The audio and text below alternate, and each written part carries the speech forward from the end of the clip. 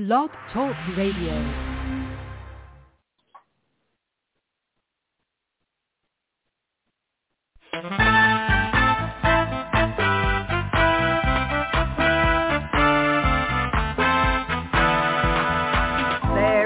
Watchman on the wall, bringing forth the written word of God to one and all. Are you getting ready? Will you stand or will you fall? Listen to the watchman on the wall. Listen to the watchman on the wall. Listen to the watchman on the wall.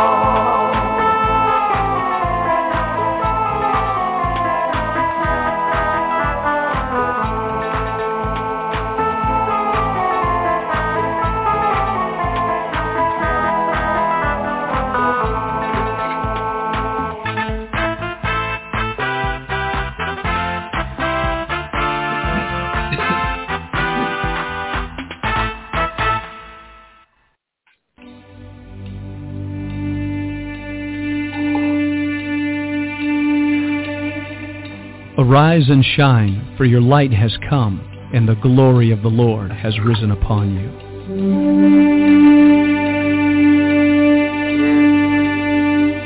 A new day has dawned. All over the earth, men and women are arising. It's time for the sons of God to awake.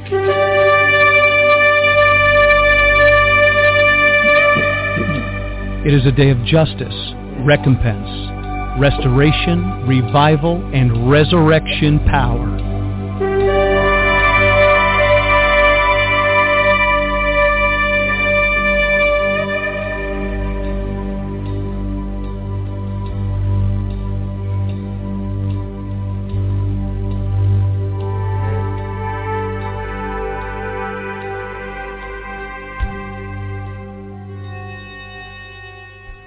Good morning, ladies and gentlemen. This is Vincent Xavier, pastor of New Wine Ministries. Great to be with you today. Don't let the little bug behind me bother you too much.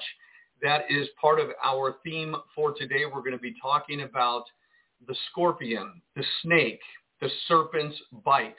We're going to connect some of the dots that the scriptures have laid out for us. We're going to be very careful how we present this information, but it is biblical. I believe it is true. I believe it is spiritual in nature, and it's something for you and I to be aware of so that we could be further prepared for the days that lie ahead. So before we get into our teaching, I want to welcome everyone to the broadcast and say thank you, Lord, for this special time that we'll have together. And today, if you are celebrating the feast of the Lord, we are celebrating right now the 5th day of the counting of the Omer. We'll talk about that in just a little bit. We're also into the 5th day of the Feast of Unleavened Bread. And so this feast will continue on until the sunset on Friday night. This evening, when the sun sets, will begin the 6th day of the counting of the Omer. But we have a special blessing today, and I want to share it with you. This is what we do when we count the Omer, and we'll get into what the Omer is all about, but there's a special blessing every day that comes to the people of God. So going back to some of the roots, now we know that the feasts are the Lord's feast, going all the way back to the 4th day of creation, and then of course God gave his feast to the Israelites, and he instituted all the different ceremonies and rituals accompanying that feast. And we're in a new covenant, and we always look for the spiritual value in all these things. But let's go back and receive the blessing that comes from the daily count. And remember, the Omer was the first day of the counting of the Omer was a countdown, 49 days, or 7 weeks of 7. And then on the 50th day, there was a Shavuot. That was the next great feast in the economy of Israel, okay, that God gave to them. And for the New Testament church, we know the 50th day is Pentecost, which is the outpouring of the Holy Spirit. But here's what we're going to share today. Today is the 5th day, but tonight will be the 6th days in the count of the Omer. And here's the blessing. May the merciful one restore unto us the service of the Bet HaMikdash to its place speedily in our days. Amen. Selah. He's talking about the temple. Okay? So may the merciful one restore us the service of the temple. Now, we know that we are the temple of God, and there is a service to the temple. There is a building up of the body of Christ. Let's continue. Now, this was a song that was with instrumental music, and this is a psalm. What you'll probably recognize it. May God be gracious to us and bless us. May he make his countenance shine upon us forever, that your way be known on earth, your salvation among all nations. The nations will extol you, O God. All the nations will extol you.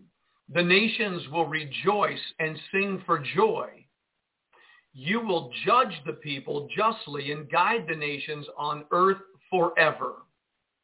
The people will extol you, O God. All the people will extol you, for the earth will have yielded its produce, and God, our God, will bless us. God will bless us, and all from the farthest corners of the earth shall fear him. Amen. So this is the first part of the blessing. We continue. We implore you by the great power of your right hand, release the captive, accept the prayer of your people, strengthen us, purify us, awesome one, mighty one. We beseech you, guard as the apple of the eye those who seek your oneness. Bless them, cleanse them, bestow upon them forever your merciful righteousness. Powerful, Holy One, in your abounding goodness, guide your congregation. Only an exalted one, turn to your people who are mindful of your holiness. Accept our supplication and hear our cry. You who know secret thoughts, blessed be the name of the glory of his kingdom forever and ever. Again, this is a part of the blessing every day in the counting of the Omer.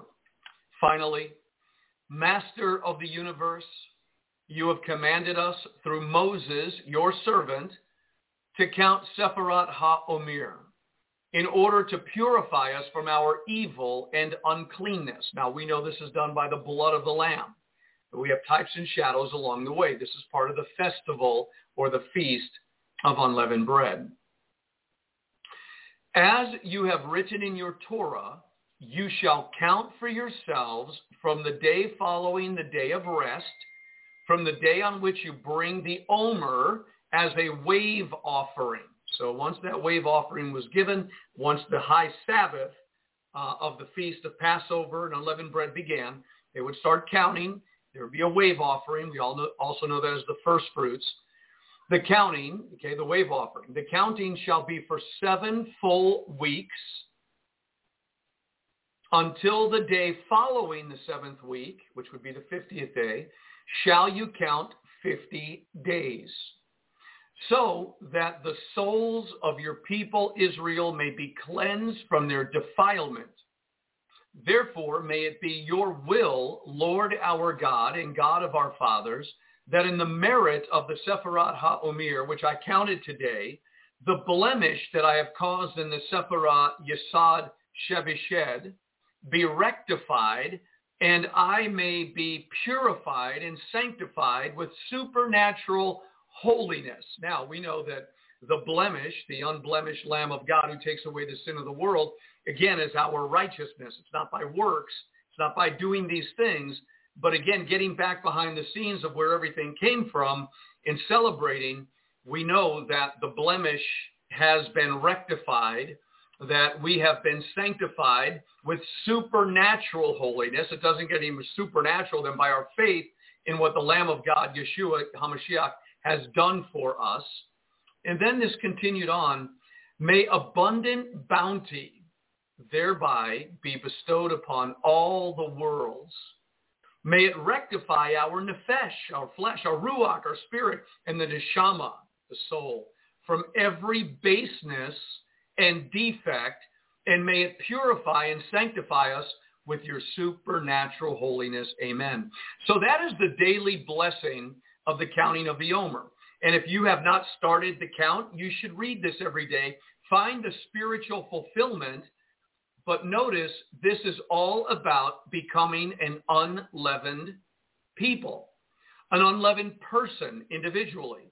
But corporately, the body of Yeshua, through the work of the Passover, Lamb of God who takes away the sin of the world, Christ Jesus is our Passover.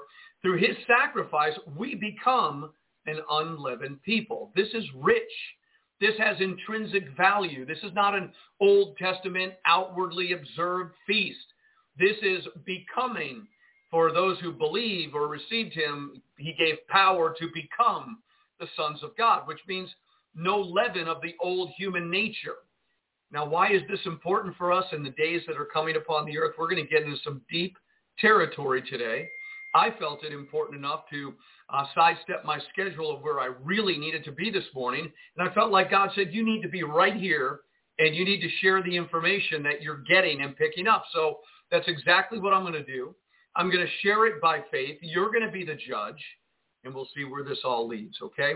So what we just did was we read the daily blessing. Now, if you have been counting from the beginning every day, there is another part of the blessing, and I'm going to read it, and this is the blessing that you would begin with if you did every day, and it would begin this way. Baruch atah Adonai Eloheinu melech ha'olam asher kirinitzu or kirinashenu b'mitzvotav vetzi vanu al separat ha'omer. Okay, and what that's translated into, I hope I didn't kill that too much, is blessed are you, Lord our God, King of the universe, who has sanctified us with his commandments and commanded us concerning the counting of the Omer. We know we're sanctified by the precious blood of the Lamb, okay, and this is our faith in the sanctification. But that's how you would begin every day in the counting of the Omer. But if you miss it, what we did is exactly how we would do it corporately and individually. So I pray today that you would receive the full weight and benefit of this daily count of ridding ourselves of the leaven in our lives through the sacrifice of Jesus Christ, not by our works, okay, but every day counting up to the next great feast, which is Shavuot, or the Feast of Pentecost, that we would receive a spiritual blessing. In other words, we would be an unleavened loaf. The leaven would be out of our lives. The yeast would be out of our lives. And we would become more compacted as a people that will offer a sacrifice, okay, unleavened. A people who have been declared holy by their faith, who have been washed in the blood of the Lamb, who will intrinsically apply the blood, and the work of faith would apply the tools that were given to us to make us to become. For truly, when you stop and think about it, nothing more is going to be done from heaven's perspective to get you and I into the condition that God wants us to be in. And the condition that God wants you and I to be in is holy, to become Christ-like, to be a new creation in Christ Jesus.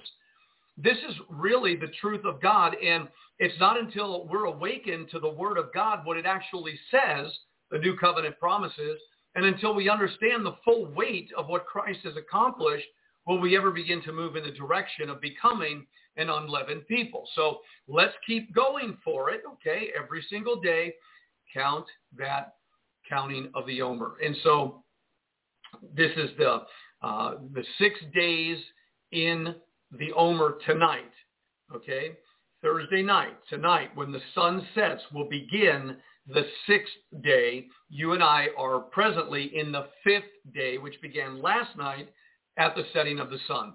So the Lord bless you. Continue to celebrate the Feast of Unleavened Bread. And remember that when the 7 days of the Feast of Unleavened Bread end, there will be a high holy day. And then, of course, you'll continue the counting of the Omer all the way up until the Feast of Shavuot or the Feast of Pentecost. And we'll talk more about that as the days go by. So now I want to shift, and I don't know how much time we're going to have to do this. I want to shift into what I would call the most profound unveiling of our times.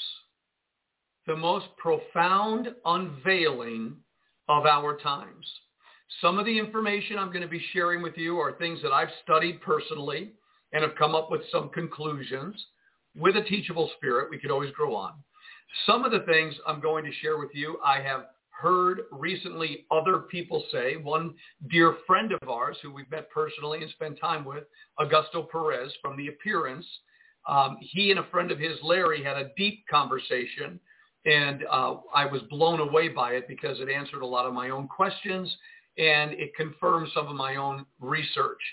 So I want to get into this, and if you are tuned in and you are watching or you are listening to this broadcast, I encourage you to get a pad of paper, do the best you can to be undistracted. I know when somebody's teaching something, I go way on, I get these little, bunny trails of my own thinking. So we'll do the best we can. And what I want to do is I want to read 2 verses of Scripture in the book of Revelation. I want to tie them together, and then I want to show you something. I believe it's the greatest mystery to be unveiled. If you're just tuning in, you're seeing behind me a scorpion. And we're going to talk about the strike of a scorpion and how it applies to end-time Bible prophecy. And so if we are awakened and we are aware, and I do plead the blood of Jesus over all of our minds, over all of our hearts, so that we would not get into a spirit of fear. And if we look at things the way they really are, not just hypersensationalism of anything like that, but if we look at the biblical lens and we go through it, at what's going on in our world today, I truly believe our understanding is going to be further opened to the times that we are living in that will accelerate our preparation. So first I want to read out of a very common passage, Revelation 13, and I want to begin in verse 11. I beheld another beast coming up out of the earth, and he had 2 horns like a lamb, and he spoke as a dragon. And he exercises all the power of the first beast before him. Go ahead and get your Bible. You definitely want to see this. And he causes the earth and them which dwell therein to worship the first beast, whose deadly wound was healed. Now I'm going to read out of Revelation chapter 13, verse 13. And he does great wonders, so that he makes fire come down from heaven on the earth in the sight of men, and deceives them that dwell on the earth by the means of those miracles which he had power to do in the sight of the beast, saying to them that dwell on the earth that they should make an image to the beast, which had the wound by a sword and did live. I'm now in verse 15, Revelation 13, verse 15. Speaking of the second beast, he had power to give life unto the image of the beast, and the image of the beast should both speak and cause that as many as would not worship the image of the beast should be killed. Verse 16. And he causes all, both small and great, rich and poor, free and bond, to receive a mark in their right hand or in their foreheads, and that no man might buy or sell save he that had the mark, or the name of the beast, or the number of his name. Here is wisdom. Let him that has understanding count the number of the beast, for it is the number of a man, and his number is 666. And we know that number to be 666, or 666. That's what we know. I want to tie in another verse in Revelation chapter 9. One of the most unusual verses I've ever read in Scripture. Had a hard time figuring it out for a long time. Maybe you have too. But let's read it. Revelation chapter 9, verse 1. The fifth angel sounded. I saw a star fall from heaven into the earth, or unto the earth. And to him was given the key of the bottomless pit. And he opened the bottomless pit, and there arose a smoke out of the pit, as the smoke of a great furnace. And the sun and the air were darkened by reason of the smoke of the pit. And there came out of the smoke locusts upon the earth, and unto them was given power, as the scorpions of the earth have power. And it was commanded them that they should not hurt the grass of the earth, neither any green thing, neither any tree, but only those men which have not the seal of God in their foreheads. And to them it was given, to these locusts, that they should not kill them, but that they should be tormented 5 months. And their torment was as the torment of a scorpion when he strikes a man. And in those days shall men seek death, and shall not find it, and shall desire to die, and death shall flee from them. Well, what could this be? Well, up until now, it's been very difficult to explain why somebody wouldn't just take a razor blade and slice their wrist. It was difficult to explain why somebody didn't just shoot themselves in the head and kill themselves if they had that kind of torment. And this is what I was hearing my brother in the Lord, Augusto Perez, saying in his conversation. He too was trying to figure it out, like all of us. Why can't people just kill themselves? And what does it mean to be tormented for 5 months? Well, if we go and take a look at it, which we're going to do it. So let's go here. This is the best place to start. The word torment there, their torment was as the torment of a scorpion when he strikes a man. Okay? And so the word torment there is the basanizo or basanizo. And that word actually means pain, torment, tossed, vexed. Okay? Now, what I want to talk about is the scorpion bite, or the scorpion did what? He strikes a man. When a scorpion strikes a man. So let me just say that the word scorpion, or we know what a scorpion is, but in the definition, it's a scorpion is the name of a little animal, somewhat resembling a lobster, which in warm regions lurk, especially in stone walls. It has a poisonous sting. A poisonous sting. Write that down. Remember that. I know it's elementary, but the scorpion, from its sting, everything is about a sting. And what does the scorpion do? Okay, the scorpion does what? When he strikes a man. So the word strike is the peyo, and the word strike literally is a verb which means to hit, as if by a single blow, especially to sting as a scorpion. To strike, all right? So a scorpion strike, a scorpion sting. All right, stay with me now. Now I want to go to and I'm going to put this on the screen for us here. So I'm going to share this on the screen with you, and I'm going to bring it on, and I'm going to do the best I can to enlarge this, if I can, to get us into there. I want to get to this article here. All right, so let's see if I could enlarge it. Well, I'll do the best we can with what we have. Maybe I could do it this way. I'll enlarge my screen. There we go. All right, so let's go through this together. I want you to pay attention. I've done this before, and I want to make mention that this particular article was many, many years ago, And it was dealing with the RFID microchip, okay?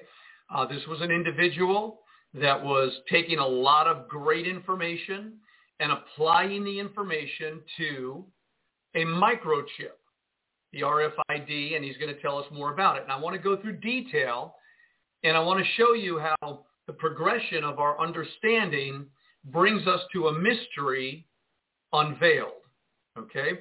So let's look at this. It's titled Microchip Implants and 666 with the letters or the words epicharagma, those are two Greek words, and the chi-z stigma, okay? And this is where it is going to get amazing. So let's look, number one, at the article, and hopefully you're seeing it as I'm seeing it. There are many people out there pointing to implantable microchips to fit the role of the mark of the beast. Most of the time, biblical evidence to support such claims is lacking. One may even begin to think that such support doesn't exist. But if we look closely at the Greek words directly associated with the mark of the beast, such as epicharagma and chi-z stigma, it becomes clear that biblical support for such a mark is very strong. Epi, looking into the language of Revelation. One of the most common claims against a microchip implant is that the mark of the beast is supposed to be on the hand or forehead and not in the hand or forehead. You've probably heard that argument before. Revelation chapter 13, verse 16, Revelation 14, 9, and 10, and Revelation 20, verse 4, refer to a mark in the body or on the body. That was the question. Now, let me go forward here just a little bit, and let me go back to my screen, and of course, we're going to open it up. So let's get to the next part. The overwhelming majority,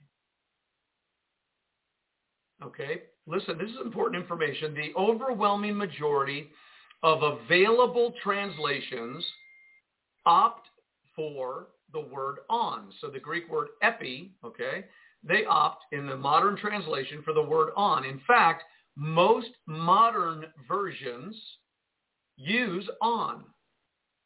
In contrast, all early versions from 1380 to 1833 side with in. That includes Wycliffe's Bible of 1380, Tyndale's 1525, Coverdale's 1535, the Bishop's Bible 1568, the Geneva Bible 1587, the much beloved King James Version 1611, Wesley's Bible 1755, and finally Webster's Bible 1883. It wasn't until Darby's Bible in 1890 that doubt was cast against in. So in other words, all the ancient translations of the Bible were definitely all about the mark being in the hand or in the forehead. But in 1890 with Darby came a translation shift, and they used the word on. Continuing on in the article. It's not easy to discard the work of early Christian martyrs or the 54 scholars that painstakingly translated the King James Version by committee, as well as the work of the wordsmith Noah Webster, a man who single-handedly wrote his own dictionary. It would be foolish to write off such faith and dedication in favor of modern versions whose paid translators didn't have the foresight to see how in could actually make sense. According to Strong's Concordance, both in and on are valid translations of the Greek word epi. Epi's many definitions include into, You might want to write that down. Or in a place. So listen to the definitions of epi, the Greek word, right? It's into, in a place, and among, all of which perfectly describe the placement of modern-day RFID implants, such as Applied Digital Solutions VeriChip. The microchips are easily injected into the body in a place of the hand or forehead and remains among the flesh. All right, now remember what I said a little bit ago. This article was written a long time ago before 2020 happened, okay? This article was written about microchips. But what we're going to see here that confirms some passages in the Bible that we started out with in Revelation 13 and Revelation chapter 9, that this could be speaking of something other than a microchip. And now notice how the microchip is implanted. The RFID implants, okay, they are injected. They take the implants, they would inject it into the body. That's the Greek word epi. In a place, whether the forehead or the hand, and it would remain among the flesh. So the microchip would remain. Okay, that's what this article is saying. We're going a little bit beyond that to where we are today. Let's continue on in this article. Now, in order to do that, I've got to once again come back over here. And I need to do what? What do I need to do here? Okay, I need to...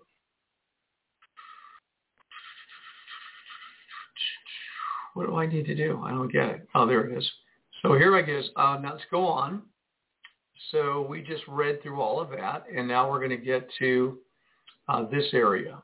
Okay, so this is going to be good. And let's continue on then. Let's continue on.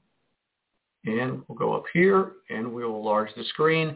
And so a syringe. Now, this is part of the article. We just read how the RFID implants, such as Applied Digital Solutions VeriChip, the microchips are easily injected into the body, into the epi, in a place, epi, of the hand or forehead, and remains among epi, the flesh. Okay? And then the article continues on. A syringe will also leave a puncture mark on the surface of the skin, which may even scar depending on the size and shape of the puncture. Payment watches and rings would also be considered on the hand or wrist. Phones, which are now capable of secure payments via NFC technology, could be considered in the hand. Any of these technologies could fulfill the requirement of the mark of the beast to buy and sell, but only an injected microchip will prevent loss or theft. Okay, very good. So in this area right here, I'm sure you can see this. I hope so. Strong's definition of among. So if you take one of the meanings of the word epi, which was among, the Strong's definition of among really starts to make sense when one considers the patented BioBond. Now again, this is talking about RFID chips. It's the BioBond coating that enables the surrounding tissues to fuse with an otherwise smooth glass capsule. So if the microchip is a smooth glass capsule that's injected through a syringe into the body, right? Well, this BioBond allows for the tissues to fuse with the glass capsule. BioBond was a solution to the problem of RFID microchips migrating when implanted under the skin of household pets. So this coating makes microchip implants very difficult to remove without surgery. In other words, like the VeriChip, the mark of the beast is likely to remain permanently once implanted. Okay, where are we going with this, right? Where is this all leading? Well, in order to continue, I have to do this one more time just to get it right. And then I have to do all this, and then I have to come on down here. So let's start fresh with this word, charagma. Charagma, right there. and then we're going to go back here, and we're going to go here. So he just told you, we just saw that the syringe injects, in his conversation, it was a microchip. Maybe something else is being injected in Bible prophecy. Let's take a look. Remember, we're talking about scorpions, and in just a little bit, we'll see more of this. So, charagma. So he was talking about the words, the Greek words epi and charagma. Epi is in or on, among, in a place, into. Those are the Greek definitions for epi. Now he's going to talk about the Greek word charagma. The Greek word for mark, or the mark of the beast, so the Greek word for mark is charagma. Strong's Concordance defines charagma as a scratch or etching, a badge of servitude, graven, and finally, mark. Strong's also notes that charagma is directly related to the Greek word charax, which means to sharpen to a point, and also describes a stake, like driving a stake through a vampire, right? Or driving a stake through something. So this word charagma is directly related to the Greek word charax, which means to sharpen to a point. The word charagma means a scratch or etching, a badge of servitude, or graven, or a mark. So as noted above, as we continue on in the article right here, as noted above, one of the definitions of charagma is graven. The American Heritage Dictionary of the English language defines graven as follows: to sculpt or carve, to engrave, or to stamp or impress deeply or fix permanently. So it sounds like, if we're going to start putting the pieces together, in Revelation chapter 9, there's a scorpion that stings people, men, and these people are tormented for 5 months, longing for death, but they can't die. So something is in them. When the scorpion strikes them, something is injected into them that they cannot rid themselves of. It stays fixed permanently. What is this scorpion poison? What is this scorpion strike, this scorpion sting that goes into people, and once it's in them, they have nothing they could do about it? They are tormented. They can't even kill themselves. There's like something in there controlling them that they can't take a razor blade and slice their own wrist. It sounds like they're under some kind of a control, and the control that they're under is vexing them, tormenting them, creating great pain in them. Now, let's continue on here. In this definition, there's also a Liddell and Scott's, an intermediate Greek-English lexicon, defines charagma as, listen to this, the mark of a pointed instrument. A pointed instrument. We're talking about a syringe. The mark of a pointed instrument. Now watch this. It's also a tattoo, a mark, or a brand. From these definitions that we just read, we get a clear picture of a surface being pierced by a sharp point, or the act of using a tool to engrave. The relationship between the mark of the beast, the charagma, and a syringe that pierces the skin is obvious. It's also been noted that a microchip is etched or engraved during its production. So going back to the microchip philosophy and thought of this article, we believe that that back then, that technology was the thing that they were concerned about, still may be, but there's something that has advanced where you get a syringe that drips poison from a scorpion bite from a sharp instrument that goes into your body, that once it goes in, it integrates and assembles, but you cannot get rid of it. And you can't die even though you'll wish for death. Very interesting. So, let's go a little further. The definitions of charagma, coupled with the fact that subdermal microchips are injected using a specialized syringe, make it clear that the mark of the beast could very well be a microchip implanted into the hand. Or it could also be, as you're going to see in just a moment, and what the definition really was, it was what you align yourself with, what you give your allegiance to, okay, a badge of servitude. And you wonder, okay, whoever's going to get the microchip, right, or the syringe that's going to put the microchip into the body, whatever the scorpion's poison is that stings the people with a sharp-pointed instrument, we're going to get into that. That maybe these are people that are lining themselves up with telling everybody that's not getting this that they're bad. We'll see.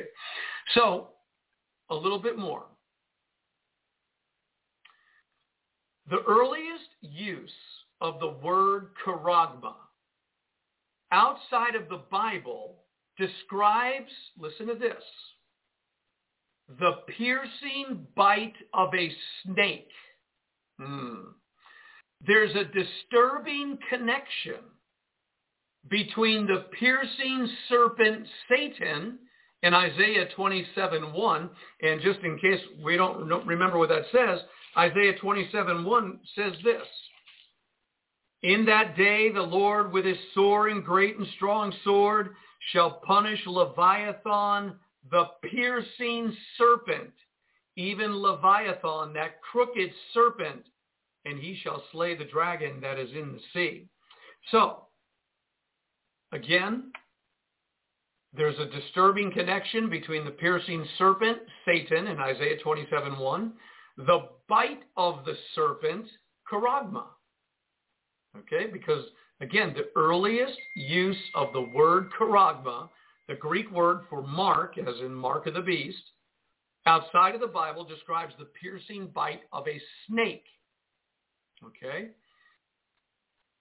So there's this disturbing connection between the piercing serpent, the bite of the serpent, charagma, and syringe injectable microchips, or whatever else the poison of a scorpion would be. Okay? This verse brings to mind the serpent in Revelation 20, verse 2, which gives power to the beast in Revelation 13:4.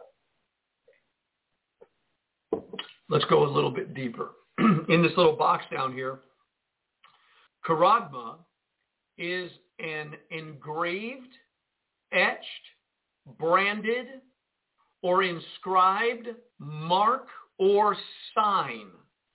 Closest to the original sense is the earliest example in Sophia, Philly 267, where charagma denotes, okay, that's more literature, charagma denotes the bite of a snake. When a snake bites you, the venom goes in and poisons the people. Let me get to the next part of the screen here. All right, so let's go here. Let me get back over here, and let's go a little bit further down the road. Now, I want to show you this picture because it's really pretty amazing.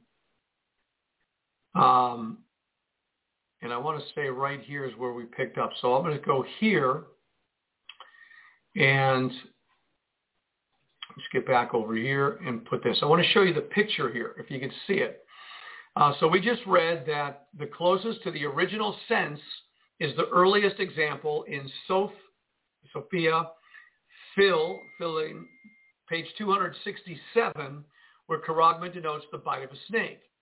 That's the Theological Dictionary of the New Testament, volume 9, page 416. It's this quote: any mark engraved, imprinted, or branded. And then chapter Echidnas, the serpent's mark, i.e. its bite or sting. All right, so now let's take a look at the picture. If you can notice, if you're seeing what I'm seeing, you see the outline of a serpent here and its fangs. And then they've circled a fang. So charagma, according to Henry George Little and Robert Scott, a Greek-English lexicon. You'll see a syringe down here with a microchip. You'll see a serpent's fangs. Okay, so they're equating the two. And then the article goes on to say, I challenge you to think of something in the natural world that resembles a syringe more closely than the fang of a snake. Now, the book of Amos mentions the day of the Lord and a serpent bite to the hand in consecutive verses. The lion and bear mentioned in the same passage also bring to mind the beast in Revelation 13:2. This may foreshadow the mark of the beast in the last days. So let's read the scripture out of Amos chapter 5, verse 18 and 19. Woe unto you that desire the day of the Lord. To what end is it for you? The day of the Lord is darkness and not light. As if a man did flee from a lion and a bear met him, or went into the house and leaned his hand on the wall, and a serpent bit him. There's an important warning in verse 18 about desiring the last days.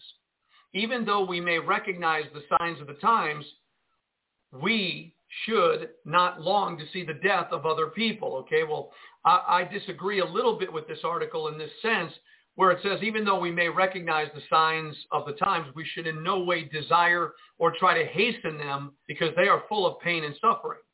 So the Bible actually in 2 Peter chapter 3, Peter says, let us therefore hasten the day of the Lord. So again, I understand what's being said. We don't long for doom and death and violence and people that are longing for death and can't die. That's a very dark and gloomy reality. But for the people of God, hastening the day of the Lord is a good thing, to hurry it up because we want the Lord to return. We want to get through this nightmare that's coming on the earth. So let me now I'm going to go one more time to this.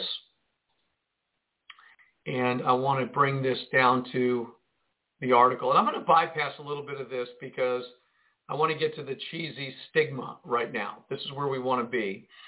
And let me just go over just something. We have just taken some time and we've studied two Greek words, the epi and the charagma. Epi meaning in, on, among, into a place. We saw how they injected microchips into a place and how the microchip, because of that biobond, the goo that was necessary to keep it in the body, it integrates and remains among the flesh. You can't get it out except for surgery. Okay? So we saw how that worked. Then we saw the charagma, the actual word for mark, and we saw everything about snake venom. We saw syringes, sharp-pointed instruments, all the information and all the different study tools unveiled this mystery about what it looks like. Now, we were reading in Revelation 9 about a scorpion's bite or a scorpion striking or stinging or biting a person. So when a scorpion or a serpent strikes, the sharp-pointed fang releases the poison into the body. So we have to ask ourselves in our generation, is there anything beyond a microchip at this point that is actually coming through a sharp-pointed instrument called a syringe with some scorpion, serpent venom of poison that actually goes into the body and integrates and remains in it and stays among it and causes an internal environment where people are longing for death and are tormented, but they can't die. They don't even have the ability to cut their wrist and drain themselves or shoot themselves. There's some kind of something going on here that's really weird. But wait, this is just the beginning of why the 5G towers are being implemented all over the world, and fast forwarding into the Gen 6 or the 6G towers that are coming.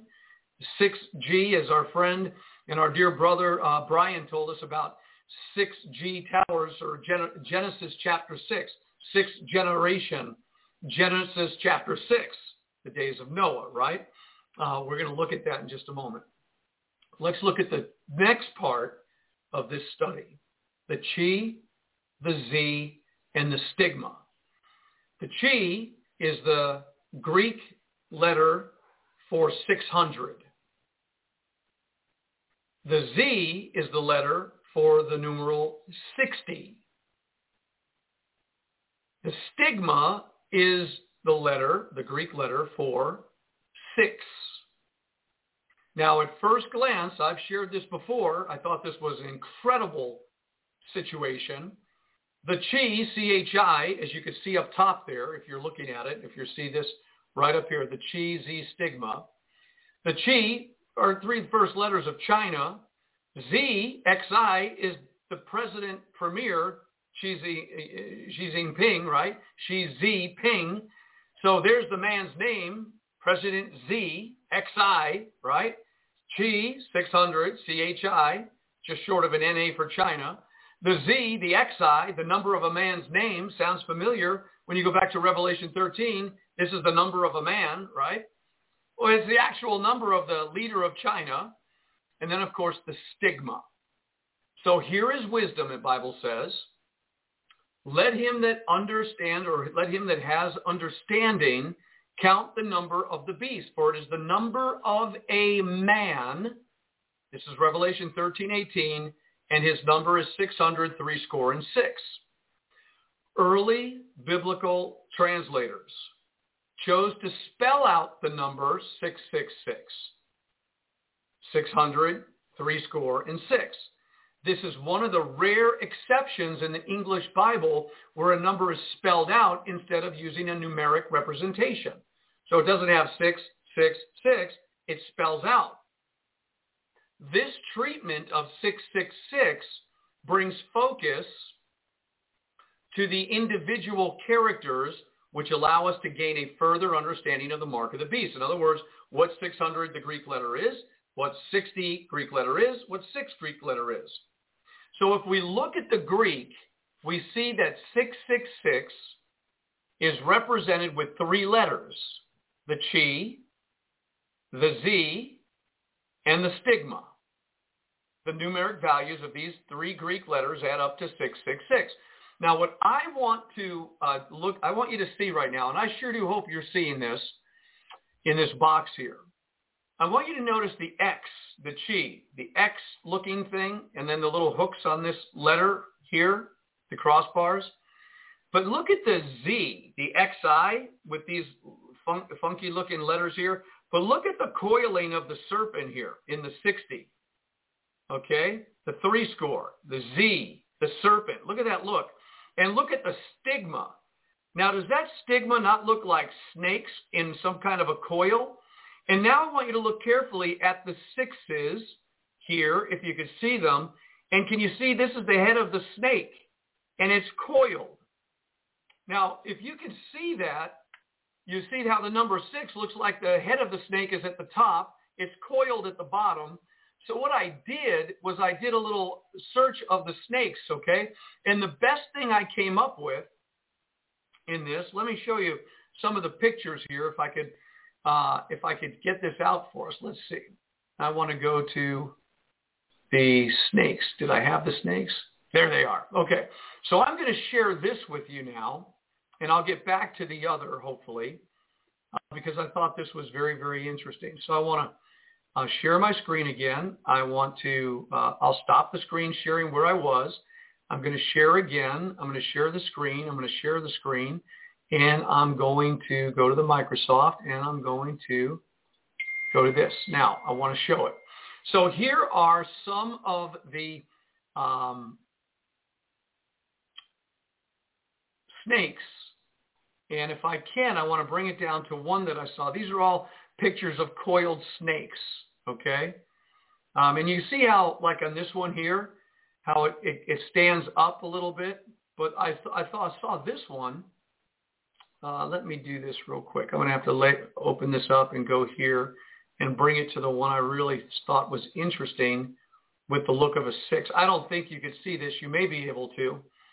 But the 6 looking one this was pretty close right here. So let me just get down to that. I'll minimize it. And let me see if I can get it. I don't think I can. Bummer. So I don't think I'm going to get that. But I thought it was right on if you could see it. So one of them actually looked like a 6. It was coiled like a snake. So let me get out of that for right now. I think you get the picture of what we're looking at here. I hope you guys are seeing this on the YouTube. That's the only thing I could hope for. So what I'm going to do is I'm going to go back to my article here, okay, which is right here. And I want to stop the screen there, and I want to share the screen. I want to share the screen and go here, and I want to go to the edge, and I'm going to go to the microchip, and I'm going to share it. All right, so back to this. This is good. You see what's going on there with that, with the Chi-Z stigma. Okay. Did I read this? No, I did not. So here we go. So let's take a look at this. And I was looking at the box. It should be noted, it says down here, so we have the Chi, 600, the Z, the 60, the stigma. It should be noted that stigma is based on the ancient Greek degama, the degama, and must not be confused with the modern Greek sigma.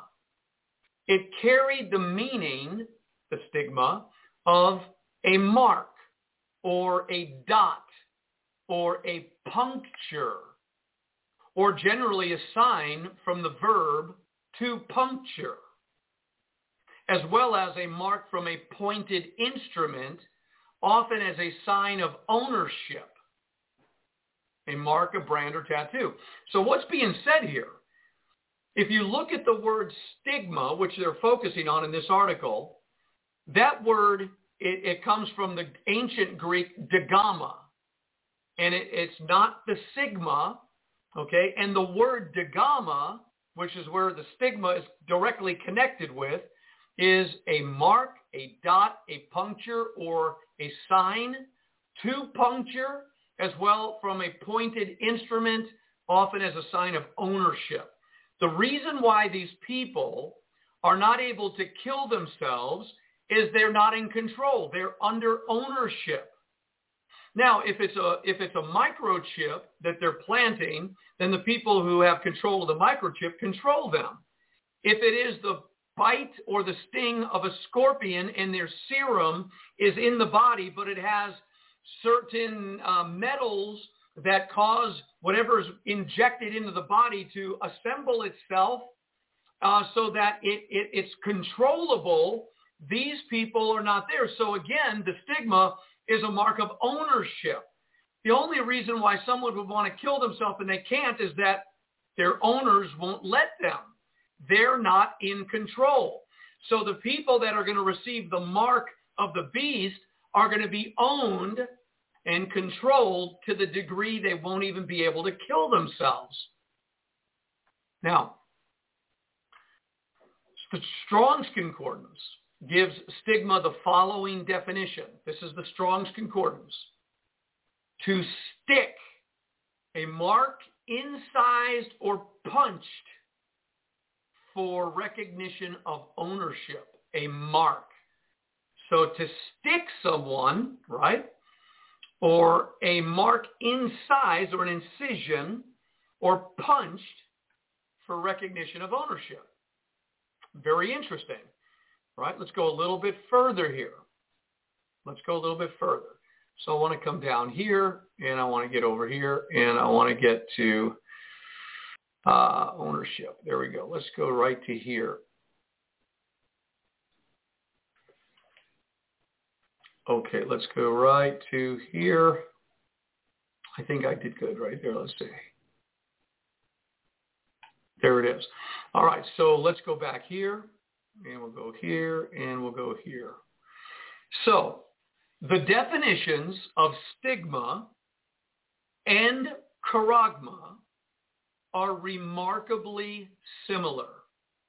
They both support the idea of a pointed instrument used to inject, in this article, a microchip. Today, maybe something else injected with a sharp-pointed instrument called a syringe that looks like a serpent's bite or a scorpion sting that has the ability to enter into some body and take total control of their being. That's what we're reading. That's what this is all about. This is not made-up information. Let's go on just a little further. Stigma has also made it into the English language, where it's defined as a mark of infamy or disgrace. There's an obvious carryover from its use in Revelation. A token of perdition, the mark, okay? So this mark of infamy or disgrace. Philippians chapter 1, they say, and in nothing terrified by your adversaries. He's now talking to Christians, okay, to believers. In nothing terrified by your adversaries, which is to them an evident token of perdition, but to you of salvation and that of God. For unto you it is given in the behalf of Christ not only believe on him, but also to suffer for his sake. Our suffering would be not to take this mark, not to be injected with whatever it is they want to put in us to control us as a mark of ownership, right? So that may be our suffering to resist the mark of the beast, not to receive it, not to take it. To understand what it is through all this definition, I think we're getting close. Now, another intriguing definition of stigma in its English usage is token. Anyone familiar with digital security will recognize a token as a physical device that's used to gain various levels of access. That's exactly what a microchip implant is and a security token. In three-factor authentication, this is known as what you have. The other two factors are what you know, as in a password, a PIN number, etc., and what you are, as in biometrics, primarily face, iris, fingerprint, or vein scanning. Like microchips used for identification, a security token almost always carries a unique number on it. One must wonder if this somehow relates to the three-factor allegiance to the beast. The following news excerpts demonstrate the welcoming of such a security token. All right, I'm pretty sure I have basically done what I wanted to do. I'm pretty sure I did. Let me see if I could do this. Yeah, I think I've done where I wanted to be with the thoughts. They have these newspaper articles. They're talking about tokens. And there's a lot more to this. And then they have a conclusion. And I want to get to the conclusion because it just kind of wraps everything up, and then we'll talk, because there's more to be said about the unveiling of a mystery of where we are looking through the biblical lens. So let's go here. And let's go here. The conclusion of what we've talked about this morning. The Greek epi can be translated as in or on. Both are valid. Epi can also be translated as into, in a place, and among. All English versions prior to 1890 translate epi as in. The Greek charagma is translated a scratch or etching, a badge of servitude, graven, and mark. Charagma is also closely related to charax, which means to sharpen to a point. The English word graven, one of the definitions of charagma as listed above, is defined as to sculpt or carve, engrave, and to stamp or impress deeply or to fix permanently. So once this goes in, there is no turning back. The earliest use of the word charagma outside of the Bible describes the piercing bite of a snake. The fang of a snake closely resembles the syringe used to implant the verichip. Maybe something else. The number 666 was written in the original Greek with the letters chi, z, stigma. Now, isn't that where everything began in 2019 and 2020 out of China? And isn't President Xi the head of China? And isn't the mark maybe something that's being injected into people's bodies for these last year and a half to 2 years? I wonder. The Greek stigma is defined as to stick, a mark incised or punch for recognition of ownership. And mark, this definition is very close to that of the Greek charagma. The Greek letters chi and z both resemble a snake ready to bite. See that? The chi and the z resemble a snake ready to strike. This coincides with charagma as the bite of a snake and the piercing serpent, Satan, who is associated with the beast of the sea. Stigma made it into the English language where it's defined as a mark of infamy or disgrace. Charagma, epi, and chi-z stigma all have important meanings. They paint the clear picture of a surface being punctured by a sharp point. After studying the Greek words, it's easy to see that the mark of the beast could be closely related to microchip implants like the VeriChip, which are injected through a syringe and are used heavily in commerce, or possibly the scorpion's bite or the venom of a snake, liquid serum going into the body with different characteristics to be able to assemble something inside, taking ownership of the body. Well, I might not be that clever in trying to hide things so we could stay on YouTube, but you know what I mean. So it's hard to ignore these similarities. When the VeriChip has already been used to buy and sell, we must honestly weigh all the evidence when considering such a possibility. It's much more than just hype and coincidence, so take heed. And then he leaves us with Mark 13.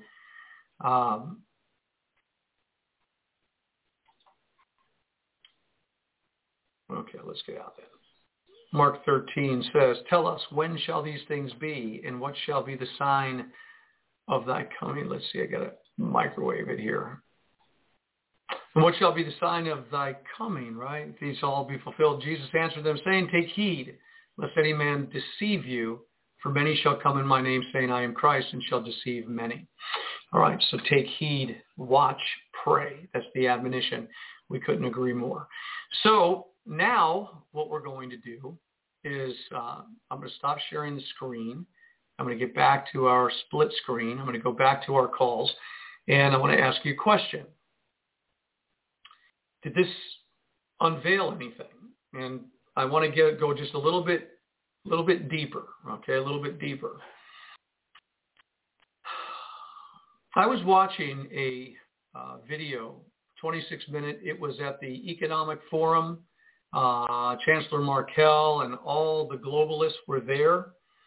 And a young man came out, probably in his 40s, I would imagine at this point, maybe his 50s. This young guy comes out, and he's getting ready to tell the world, and he does tell the world. And I could maybe on another broadcast I'll show you the video where he is definitely a Darwinian. He does not believe in God. He believes in evolution, and so he's an atheist. And anything concerning God he hates. But he's telling the World Economic Forum, he's telling the globalist leaders of the world as they were sitting there like students in a classroom of kindergartners, and this man was telling them where everything was going technologically. And the whole idea is that he was saying that technologically speaking, that they are on the razor's edge of discovery on how to hack the human being. They talked about the importance of organisms. An organism could be a banana. It could be a monkey. It could be a human being. All they needed was an organism, a living organism, and computer power. And he was talking about the ability that they now have through the connection of computer power that is connected to the signature of an individual, and the way that they develop the signature in their DNA is also through algorithms. And the algorithms, listen to this is their story, not mine. The algorithms will actually take the place of a person in this sense. They're saying that most people don't know themselves. He came out and he said when he was 29 years old, I think it was, that he discovered he was gay. And so this homosexual man is talking about a leading technology on how to hack the brain. And through that technology and the algorithms will actually be able to tell people who they are in their identity, if they're gay, straight, whatever. And because the algorithms know you better than yourself, and the way they've been picking up your algorithms is how you've taken on social media, the iPhone, the computer, television, monitoring, observation, watching, the computer power. So the purpose of the 5G towers is to bring as much computer power as necessary to finally hack the people. And by inserting and injecting into them certain connectors to the computer and their own DNA, I'm telling you, this is all conversation that the global elite are listening to. They're listening to a homosexual who cannot handle, listen carefully, I'm not just being mean here, I'm not trying to be mean, a homosexual man that cannot handle the guilt, the shame, and the condemnation of his homosexuality, that has to eradicate God conscience. So he says, we're not looking for a God in the clouds. We've created our own cloud, iCloud, Google Cloud, okay? And we are God. That's where he's going. Because he cannot handle the God gene in him that condemns him for his homosexual lust and perversion, right? So he's got to eradicate God, get God out of the way, and he's got to get algorithms to tell us who we are.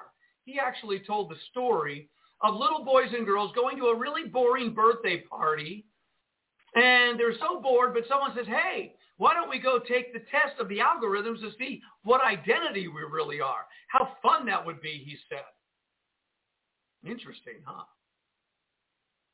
This is the razor's edge. This is the acceleration. And when 5G towers and then 6G towers strengthen the computation, the computers of information, so the intel and the biochemistry, all these technologies, they'll take over the human race. They'll control them. The algorithms will tell them what to eat, what to drink, what to drive, what kind of a house to buy, because we've studied your biometrics and chemistry and responses and eye twitches so carefully, we know you better than you know you. The algorithms know you. Now, who's going to control that? Well, what he suggested as a homosexual man, if you want to sell me Juicy Fruit gum or Coca-Cola, don't send a topless woman down the beach. Send a topless man in your commercial to sell Coca-Cola or Juicy Fruit. And he said that this information will be worth billions. And that's where things are going right now. Have you not felt the strangeness of the times that you are living in? Have you not ever wondered, as though they're trying to figure my brain out? I heard long ago, years ago, that they were able to control the temperament of crowds, that they were able to control. If there was a mob, an angry mob, they would actually do something, release a sound wave that would tone it down. Or if they wanted to raise up a mob, they would send another tone wave, and they would raise up the mob. This was years ago. Sound waves. The manipulation of the human being is happening. And they are trying to get God out of the equation. That's why they don't want us on their YouTube or internet. God forbid somebody is listening and they get it and they go, oh my gosh, that sounds really biblical. That's amazing that something could have been written 2,000 years ago that makes sense today as one looks through the Bible as a biblical lens to the final prophecy known as the book of Revelation of what would be happening in the last days. Wow, maybe I better not do that. Maybe I better not take that scorpion strike or not live a way that the scorpion will strike me. Maybe I need to turn to Jesus Christ, Yeshua HaMashiach, for my salvation and flee to God and receive the mercy of God and the love of God and the grace of God and the forgiveness of God for my rebellion and my wickedness, and I will confess my sin and repent of my sin so that that serpent, that scorpion, will not strike me and I will be forever doomed. Forever doomed. You see, but they're controlling temperaments. They're watching, they're listening. On your phone, you know it, I know it. It's almost to the point now you think a thought about it is showing up on your phone. Why? Because I believe of the integration between the computer of the brain and the global computer of all this stuff. My daughter introduced me to a movie called The Cell. I tried to watch it. I couldn't watch it because it was nasty, quite frankly, and it was gross. And there were a few choice words we don't want to hear. So we undo it, get it off. But what was The Cell all about? People were on their phones, Hollywood telling you what they're doing again, and all of a sudden, the 5G towers, they were showing 5G towers, and all of a sudden these people were taken over by the information on the cells, and they became zombified, right? And it gets crazy after that. Hollywood has been trying to show and tell for a long time.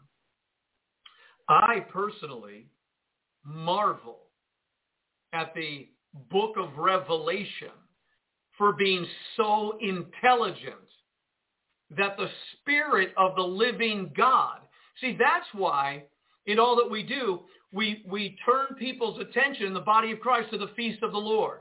You know why we turn people to the feast of the Lord? Because that's a divine distraction from the global garbage that's going on out there.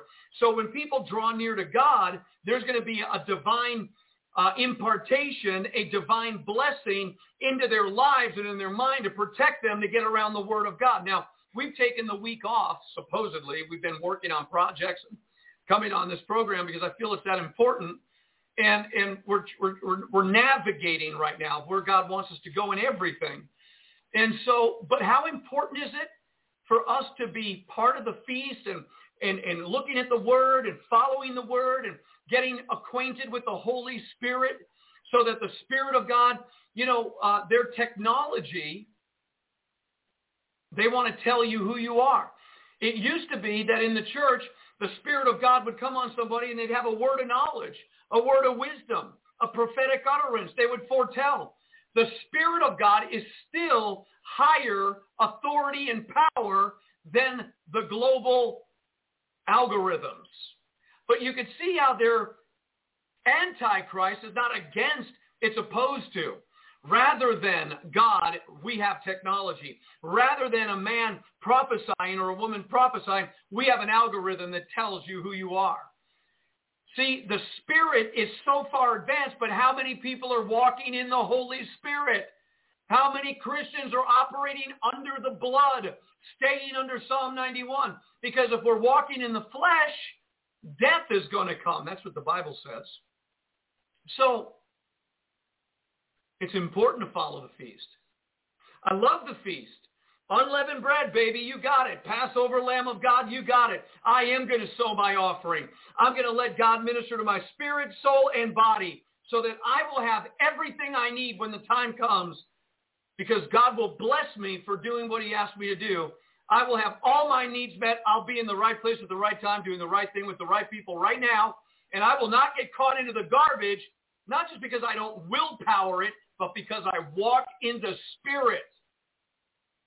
And the intelligence of the Holy Spirit is greater than an algorithm Because no matter what algorithm they're picking up in your sensory realm, there's a realm that they cannot pick up. It's the Holy Spirit of God. And you and I must become so acquainted with the Holy Spirit of God that we will not be able to be manipulated. There will be a divine defense around us. That's why participating in sin, touching unclean things, doing godless things is so dangerous right now. It's always been dangerous. But man, you get caught today. Like it says in 2 Peter, they were once escaped, but then they were entangled again. Their latter end is worse than their beginning because they could not escape. No. You get caught in what Jesus said, as a snare is coming on the whole earth, and they shall not escape. You don't want to get caught in the snare. Come out of Babylon. That's what it's all about. That's what we're praying about. Is it time to come out of her, my people? And some people are saying, yeah, long ago.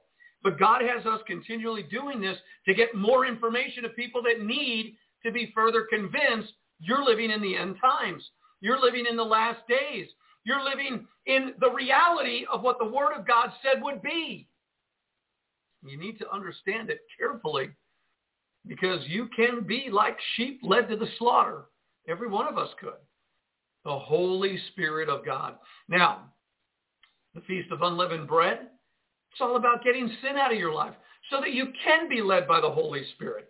It's really difficult to follow the Holy Spirit while sinning at the same time.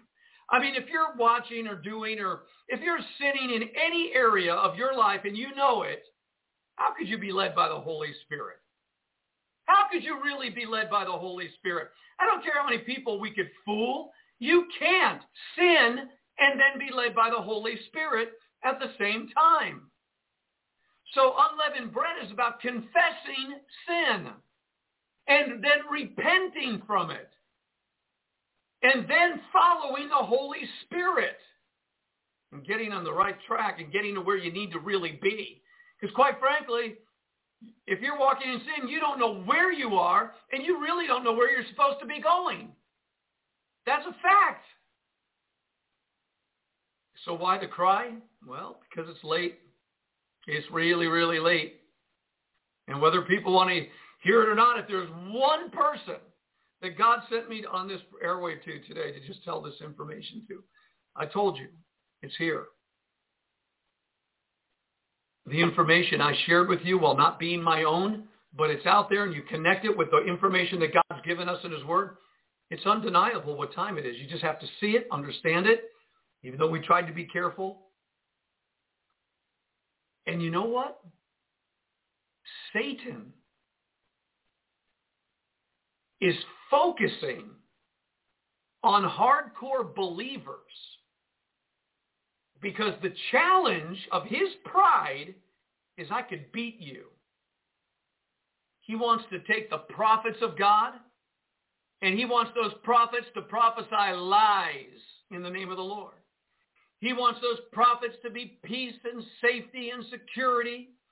America's great. It's going to be okay. They are not even seeing the realms beyond Americanism and nationalism. If you're an American citizen, you are a citizen of Gomorrah.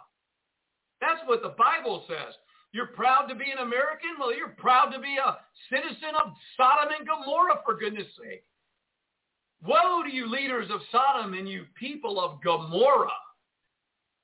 No, you're either a kingdom citizen or you are you're a citizen of the satanic kingdom. Proud to be American stuff is gone. I don't know what you're thinking. I don't know where people are. The false prophets have deceived them into an American exceptionalism that it's all going to be okay. And further delusion is going to come. And that's the fact.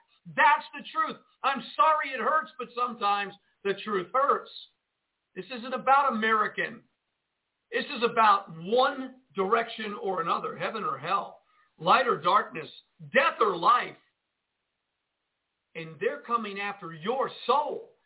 And the stronger of a Christian that you are, Satan is concentrating all of his energy, all of his algorithm, all of his computation, all of its biochemistry, all of its technology.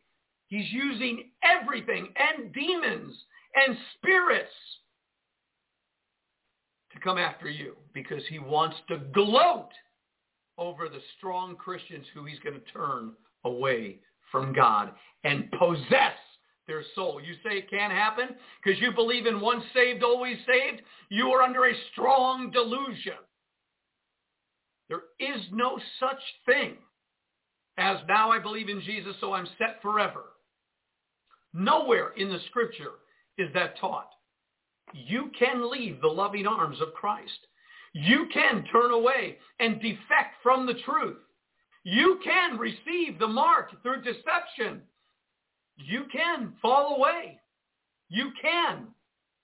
And this is the time where he's going after those who have been sleepy, at ease, and he's coming for your brain.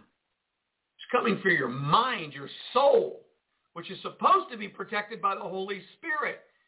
But you have to be led by the Spirit. You have to follow the Spirit. You can grieve the Spirit. You can quench the Spirit. You can break the seal if you so choose. And what's coming, choices will be made. It's just an amazing time, folks. And let's read some of the articles. Thank God some of the people are out here today. If you have any questions or comments, call into the program, 818-369-0326. I want to say good morning. By the way, my wife sends me this sign every morning. What did it say? It said, put the prayer line up there. I got to put the prayer line up because if I don't, I'm going to be in trouble. Okay. So, and I don't say that. This is awesome. You need prayer. You need prayer right now. You need to call that number.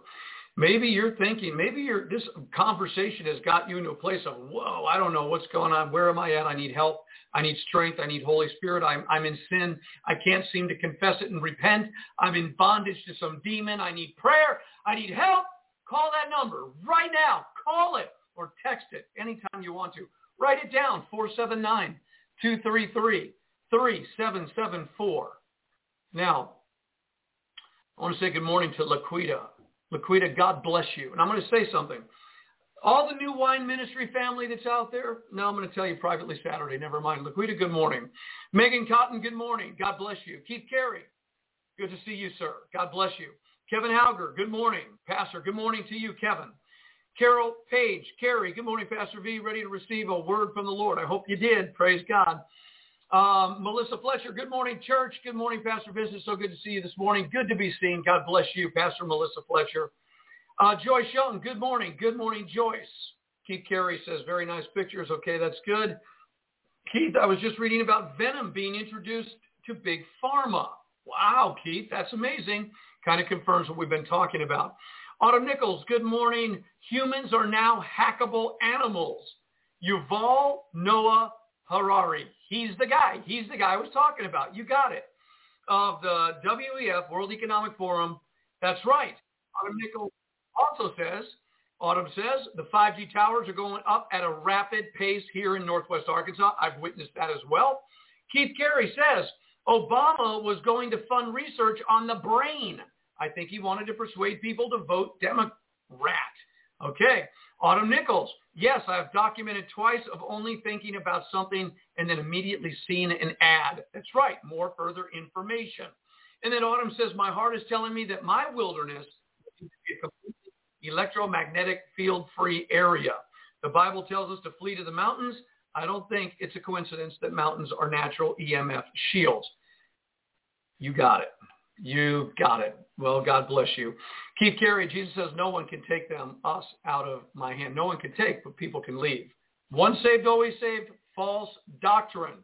Please look and search out the scripture.